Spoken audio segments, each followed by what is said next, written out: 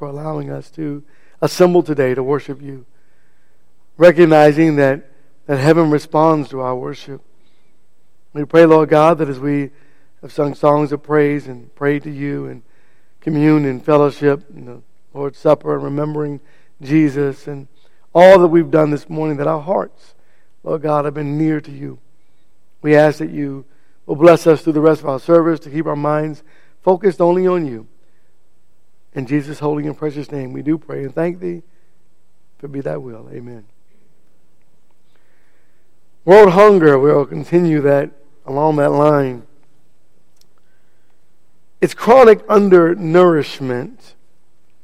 And so the hungry of the world have enough, they have food to survive, but not enough food to give them good health. And every day millions of people around the world eat the bare minimum of food to keep them alive. I'm going to Mark chapter 14.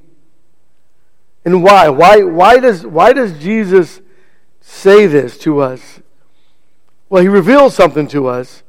And why does this have to be? But it is what it is. In Mark 14:7, for the poor you always have with you, and whenever you wished, you can do good or do them good, but you do not always have me. And so God says the poor will always be here. And the question that we ask often is, why? Well, we'll come back to that maybe over the series, and maybe we'll answer it. Maybe we've already answered the question.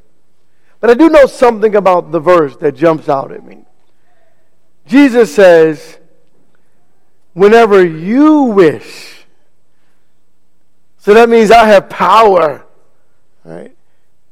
Whenever you wish, you can do something.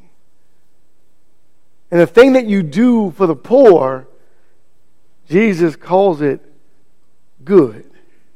Isn't that nice?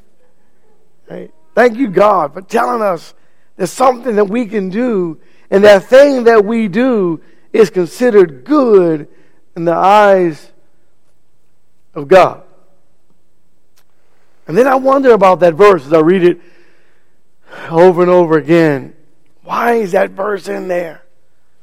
And why does it state what it states? And why does it sound the way that it sounds? And I just ask myself over and over again, is the man laying at my gate, are the poor of the world,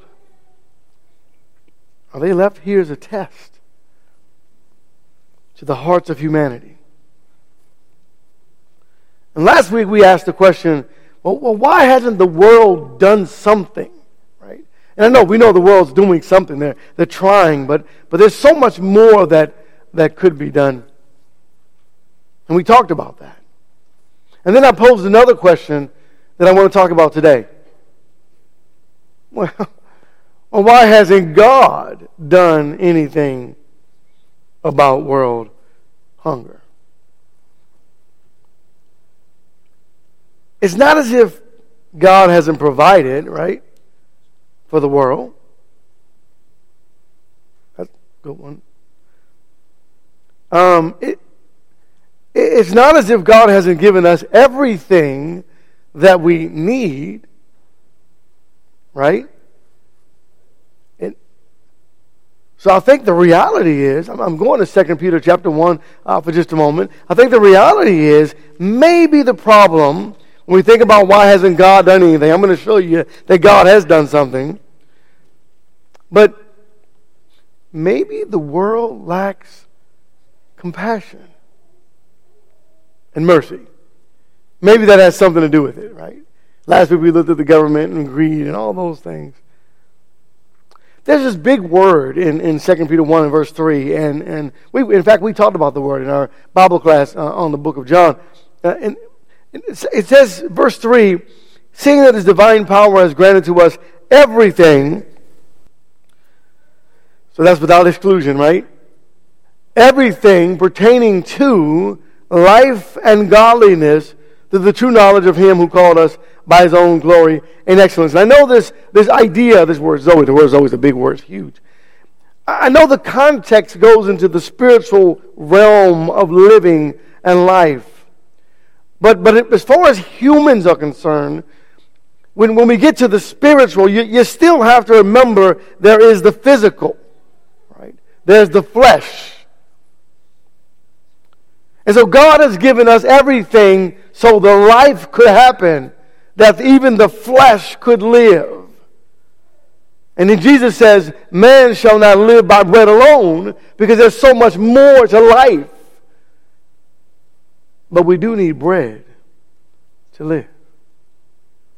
And so this all-encompassing word would include things like ability and ingenuity and right ground, something that extends outside of ourselves.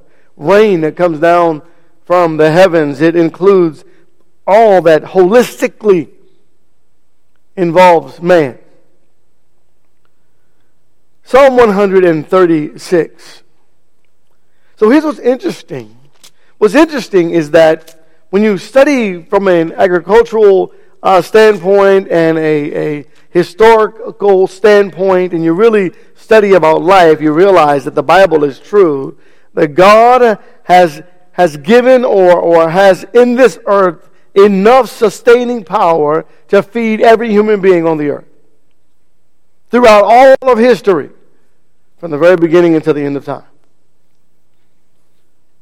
Psalm 136 and verse 23, who remembered us in our, and by the way, this is the thanks be unto God and His loving kindness, that big word, loving kindness. His loving kindness is everlasting, that eternal word. So His loving kindness is an eternal word, right? That idea or thought, concept. His loving kindness, He who remembered, verse 23, us in our low estate, for His loving kindness is everlasting, and has rescued us from our adversaries, for His loving kindness is everlasting, who gives food to all flesh, for His loving kindness is everlasting. Give thanks to God, the God of heavens, for His loving kindness is everlasting. All. His loving kindness is all-encompassing. God gives us food. God doesn't show partiality. So what's going on, church? Right. Let's come back to that. Psalm 147, verses 5 through 7.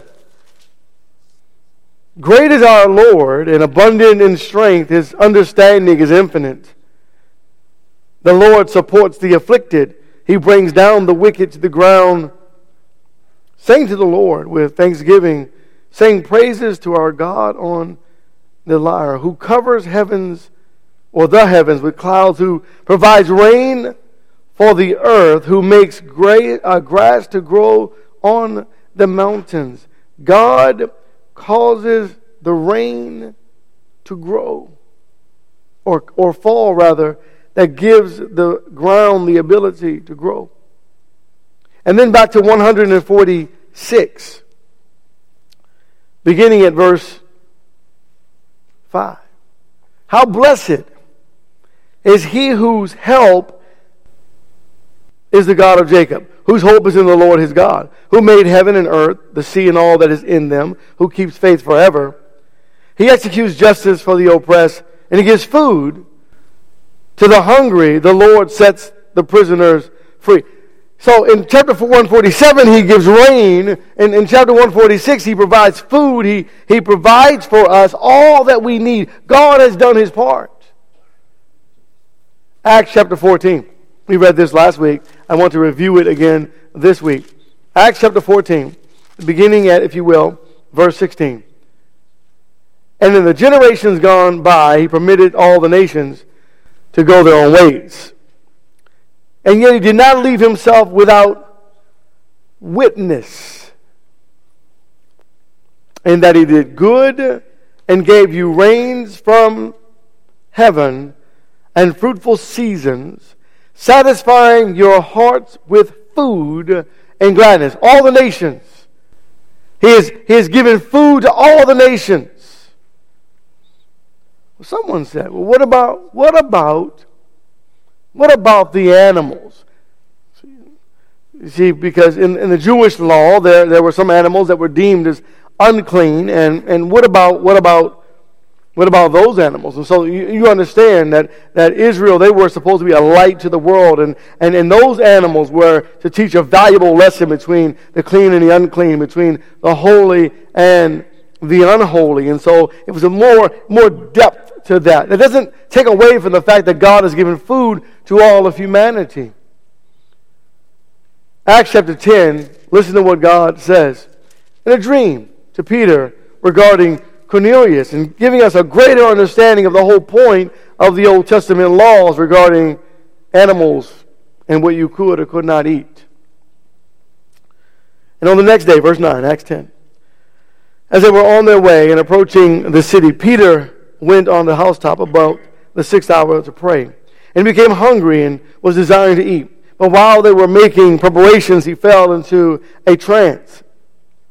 And he beheld the sky open, and there's certain objects like a great sheet coming down, lowered by 4 corners to the ground. And there were in it all kinds of 4-footed animals and crawling creatures, and the earth of birds and of the earth, and birds of the air. And a voice came to him, "Arise, Peter, kill and eat." But here was the message, right? The Old Testament. Here's that understanding. But Peter said, "By no means, Lord, for I have never eaten anything unholy and unclean." And again a voice came to him a second time, "What God has cleansed, no longer consider unholy." It was to teach a message. We know that, right? And this happened 3 times, and immediately the object was taken up into the sky. See, because you have to remember what Jesus said in Mark chapter 7, as Jesus was teaching on not food, as though the question was about food, and Jesus turns it into a spiritual answer and tries to help them to understand that what goes into the man comes out of a man. But they help them to understand that God wants us to stay away from sin. But Jesus declares all foods clean in Mark chapter 7 and verse 19 in his lesson, because it does not go into his heart but into his stomach and is eliminated. He's talking about food. Thus, he declared all foods clean, which takes me all the way back to Genesis chapter 9, when Noah came out of the ark and God said something to him. First, everything was an herbivore, right? We know that. You think about science and, getting into the world of dinosaurs and how did man exist with all these. Well, everything was an herbivore, right? Pre-flood. And then coming through the flood, he comes out of the ark. And that's in Genesis 1, by the way. Comes out of the ark, and in Genesis chapter 9, beginning at verse 1, God blessed Noah and his sons and said to them, "Be fruitful and multiply and fill the earth. And the fear of you and the terror of you shall be on every beast of the earth and on every bird of the sky, with everything that creeps on the ground and all the fish of the sea into your hand. They are given. Every moving thing that is alive shall be food for you. I give all to you as I gave the green plant." So God says, I've given you all this food. And I've given you all the green plants, the herbs. And even today, some people deem some animals as sacred, so they don't eat those animals for that particular reason. Something we've done even to ourselves. So humans attempt to do this. Humans attempt to blame God for the problem of starvation. And you've heard that, right? Well, if God's a perfectly holy and clean God, why would God do? And then we start going into these rants of questions of things. We blame God for the problem, but is it more so, would you agree, that when you think about all the reality and all the scriptures, and we're not going to do all the scriptures, that really most of what we're talking about is human greed and a lack of awareness. Maybe it's a lack of awareness. Maybe that's what it is. So it could be greed, it could be a lack of awareness, and it could be just simply a lack of concern. See, God is not responsible for the foolishness of man. God is not responsible for the greed and the selfishness, for the hatred, for the pride, for the laziness of man, for the men who hoard, for the cruelty of humanity, for those who spite others, for callousness that we see on the earth. God is not responsible for our selfishness. God is not responsible for our sin. But we like to blame God because it's easier to do that, right? It's easier to blame God for our shortcomings. Yet the Bible says in Psalm 92 that there is no unrighteousness in Him. Right? Every good and perfect gift comes from God. James 1:17. There's nothing bad in God. There's nothing wrong with God. I remember reading a book, and in the book, I think it was Colin Patterson who made the statement, and he said whenever he enters into a room, he used to be an atheist, and he walks into a room and he says the one thing he knows when he enters the room is, I know more about this subject than everyone in the room. That's what he said. Well, let me just tell you something. God is never wrong. God is never unrighteous.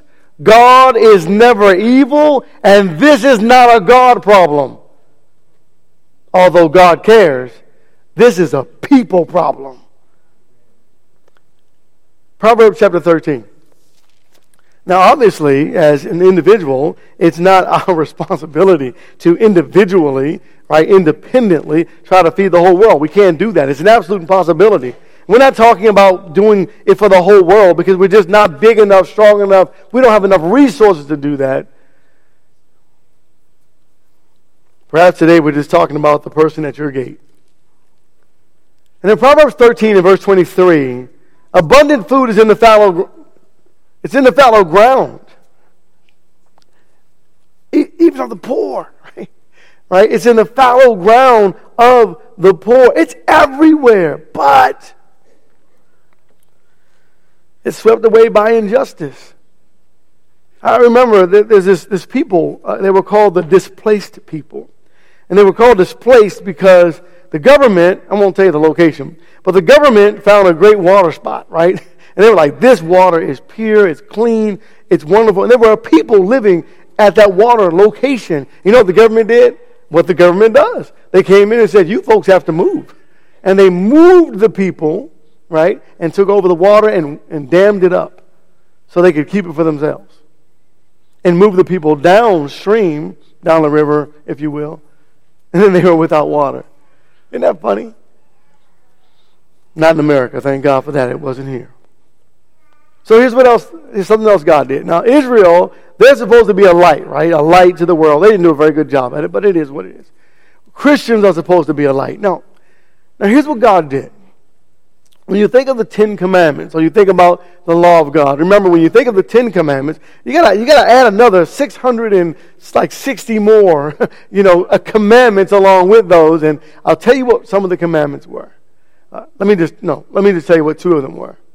Two of them were in direct relationship with feeding people. They were called the laws of gleaning, or the gleaning laws, the laws of gathering, if you will, and grain. So imagine for just a moment what the Bible says. I'll give you this picture image. We're going to Leviticus chapter 19. So imagine this. So in America, let's just use us because we're here. I'm not saying anything bad about America. I'm just using us. We can understand this. You drive past a big old field, and there's a huge machine that is helping with the reaping, if you will, of the harvest, and he's going along, and the machine's putting all the corn, if you will, into a big old canister in the back, right? And it's going. You get the picture, right? But imagine for just a moment, and behind that big old machine, right, that large machine, are the poor and the orphans and the widows and the hungry, and they're behind picking up what's left behind. What do you think our farmer would do? Well, that was one of the laws. I'm going to talk about that in just a moment. The law specified that all landowners must leave some of the harvest for the poor. And remember that these are agriculturalists, and so for the most part that their monies and things and resources came from the ground, and thank God for that. So what did God do? Leviticus chapter 19, He instituted a law that forces man to think about mankind. It causes man to be an obedient servant of God, to think about your neighbor in a very intentional way. In Leviticus 19, beginning at verse 9, this is a sundry law. So a sundry law is a law of mercy, right? Okay? Lots of sundry laws. Now when you reap the harvest of your land, you shall not reap to the corners of your field, neither shall you gather the gleanings of your harvest. Oh, whoa, but Lord, I need to get all, do you know how much is in the corner? And God says, well, I know how much is in the corner. Don't reap that.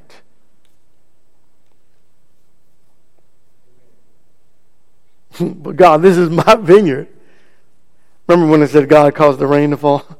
There'd be that picture, it's raining everywhere else but in your vineyard. Right? You only see that in the cartoons, but you get.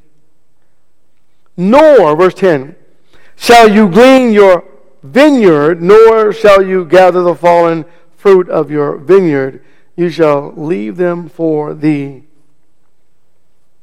needy and for the stranger. And then you get to love how he ends that. I am the Lord God. It's like, oh, yeah, that's right. God's talking. What has God done? God made a law. And that law is supposed to, we were supposed to see that, right? And in Israel, and we did see it, and in some cases we did see it, but we're supposed to see that, but not just see it, we're supposed to understand the depth of moving from that letter of the law to the spirit. What is God doing? Right? We're supposed to move from the physical to the spiritual. God wants me to be mindful of those who are less fortunate than I am. And then he says something like, in Matthew chapter 7, do unto others as you would have them do unto you. For this is the law and the prophets. You want to put the whole law of Moses into a capsule? Do unto others as you would have them do unto you. Wow, that's powerful, God. Thank you for that. Maybe. That means I have to share. Exodus 23. The fruit of the fallow ground. During the entire 7th year. That's a long time. This isn't just when you're out there working. This is the whole year. There were other times where God says something like this as well in the 3rd year. But in the 7th year, it was for the poor. Wait, Lord, do you know how much money I'm going to lose out on in that year? You want me to go a whole entire... Exodus 23 and verse 10. And you shall sow your land for 6 years and gather in its yield. But on the 7th year you shall let it rest and lie fallow, so that the needy of your people may eat. And whatever they leave, the beasts of the field. Oh, even the animals, God? Yeah, even the animals. The beasts of the field may eat. You are to do the same with your vineyards and your olive grove. A whole year? Yeah. Deuteronomy chapter 15. Be open-handed to the poor and hungry instead of being hard-hearted as the world does. And instead of being tight-fisted as the world is. We are supposed to be a light to a lost and dying world. Man shall not live by bread alone. It's not just about feeding people. It's about saving souls. Right? In Deuteronomy 15 in verse 7. If there's a poor man with you, one of your brothers in any of your towns and your lands, which the Lord your God is giving you, you shall not harden your heart, nor close your hand from your poor brother. But you shall freely open your hand to him, and shall generously lend him sufficient for his need in whatever he lacks. Beware lest there is a base thought in your heart, saying, the 7th year, the year of remission is near, and your eye is hostile towards your poor brother, and you give him nothing. Then he may cry to the Lord against you, and it will be a sin in you.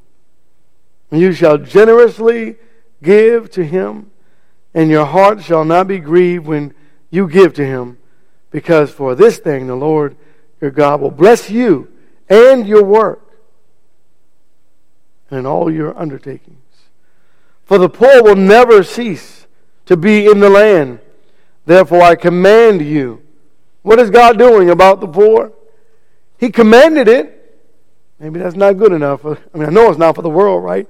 To Israel he said, I command you, saying, you shall freely open your hand to your brother, to your needy and poor in your land.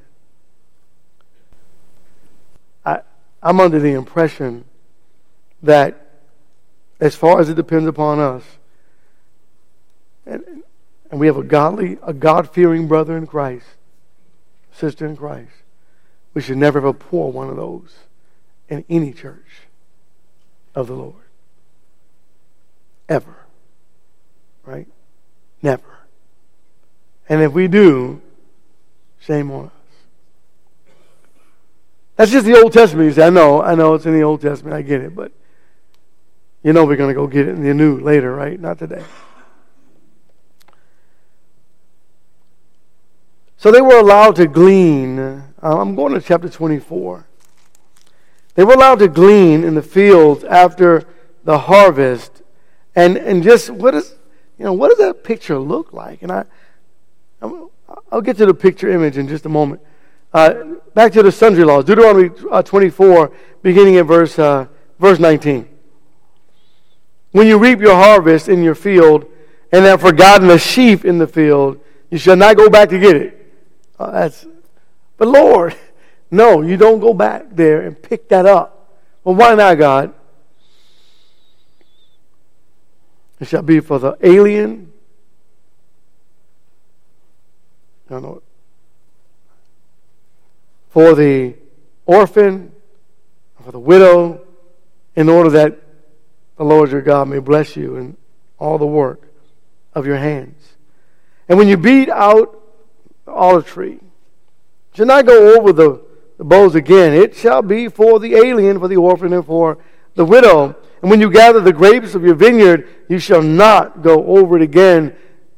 And it shall be for the alien, for the orphan, for the widow. And you shall remember that you were a slave in the land of Egypt. Therefore, I'm commanding you to do this thing. So he goes back and reminds them of where they were. It's kind of, here's where you were, and here's where you are. You know what happens sometimes in life? We remember where we are, and we forget where we came from. Some of us.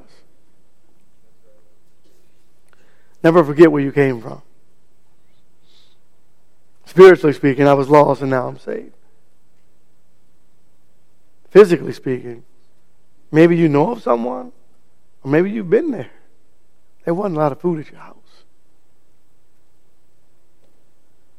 So what does it look like when we start thinking about the poor and feeding the poor? It's one of the most, I'm going to the book of Ruth, one of the most beautiful love stories in the Bible, right? And you start reading this love story, and you've heard of it, you know it, you've read it many times, you have studied it yourselves. You could tell me all about the story, and I just want to grab one section of the story to see what it looks like when mankind obeys God and gives glory to God. What does it look like? Remember the account of Naomi. I'm going to talk more about Naomi a little bit tonight because it fits in another lesson idea, if you will. We talk about turtles tonight. What what did it look like? This is what it looked like. So in Ruth chapter 2 and verse 2, and Ruth the Moabitess said to Naomi, please let me go to the field and glean among the ears of grain, after one of whose sight I may find favor. She said to her, go, my daughter. Find favor. So I'm going to try to get enough food, and if someone finds favor in me, maybe they'll leave a little bit more. Because we're starving, we're hungry. See, Ruth, remember where Ruth and Naomi, you know the account, right? There's two ladies trying to survive. Maybe someone will show us favor. In verse 3 it says, so she departed and went and gleaned in the field, and after the reapers, and she happened to come to the portion of the field belonging to Boaz, who was of the family of Elimelech. Elimelech was a man who was married and died. Now this widow is there. And they're just hoping they can find some sustenance. Beautiful account. And they do, right? You know that.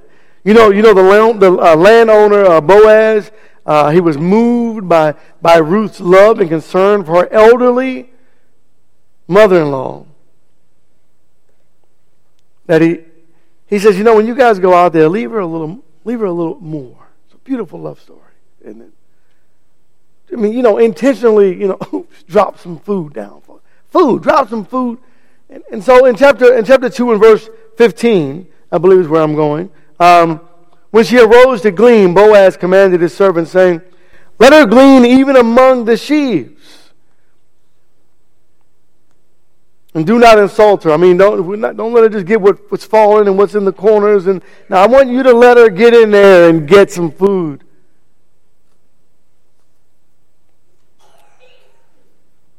And also you shall purposely pull out for her some grain from the bundles and leave it, that she may glean, and do not rebuke her. What a love story, right? You go and drop some extra just for her. Right? A lot of extra. And though he was in love with her attitude and her love for Naomi, and the account, but he was a God-fearing man. And he says, give her some more, because they need it. Okay, let's close. Let's go to Acts chapter 20. Acts chapter 20. That's a beautiful account of loving your neighbor. So again, the question for us last week was, are we willing and able, to help those that are suffering and afflicted in the world? You might talk to some people, maybe if you have questions about world hunger and poverty. You talk to some people that have been on missions and outside of the country and to some pretty rough areas. Talk to them and let them tell you what they saw, what they've seen, what has been etched in their memories forever, and it will never get out. It will never go away. Talk to them. And then Jesus makes a statement that is recorded in the book of Acts, but is found nowhere else in the Bible. It's like, well, when did he say that? But they remembered it. And Luke, who's recording the message, writes as the Apostle Paul and about his account. In verse 35, Luke says this: in everything I showed you that by working hard in this manner, you must help the weak, and remember the words of the Lord Jesus, that he himself said, it is more blessed to give than to receive. Luke writes what Paul said that Jesus taught. The question this morning is it more blessed to give than receive? And I guess the answer is in the form of a question. Which end would you prefer to be on? the giving end or the receiving end.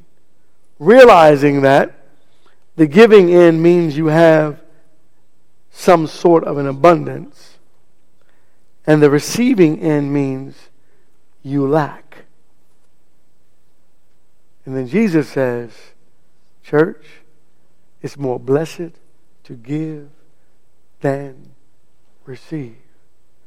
Which takes me back to the picture image of God who gave His only begotten Son to save us. Thank you, God. Danny, you said it this morning. Thank you, God, for Jesus. Thank you, God, for giving of yourself. The lesson is yours this morning. If we can help in any way, if you would like to surrender to Christ, to God in the waters of baptism, the opportunity is here. If there are special prayer requests on your heart, we can pray with you, pray for you. If we can help in any way, please come. While together we stand and sing our song of invitation. Why don't you come? To Jesus,